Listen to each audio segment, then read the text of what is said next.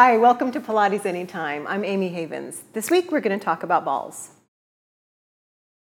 This one is often used in mat classes to spice things up and to provide a lot more challenge on your abs, your butt, your hamstrings, and your balance. So this is a 9-inch ball, and it's probably the most commonly used ball. If I could choose one out of all of these that I would have in my repertoire, in my bag at home, this would be the ball. And we use it a lot to increase ab work. Again, hamstring work, butt work. You'll lay on it on your stomach, you'll lie on your back, put it between your knees, and even sometimes your arms. It's a great, useful tool, and it definitely spices up your regular mat program.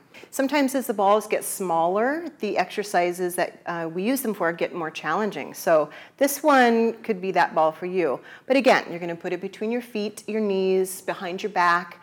It really informs the deep musculature of the spine in rolling exercises.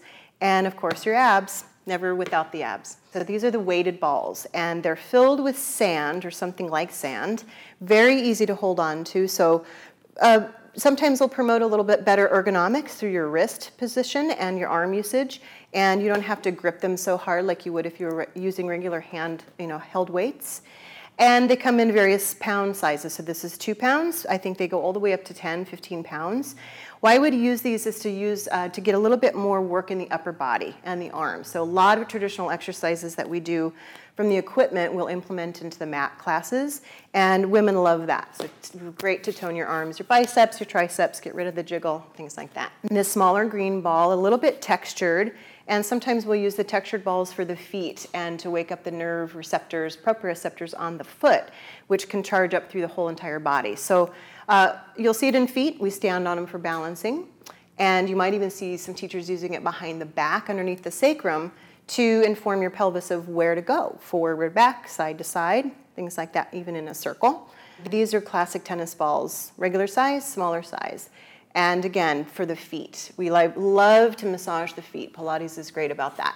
So you'll see us put them underneath the arches and again, waking up the nerves, waking up your proprioceptors, breaking up stuck connective tissue and the muscles in the feet. So it's going to promote much more mobility and flexibility, and that will actually promote better balance eventually too if you keep that up.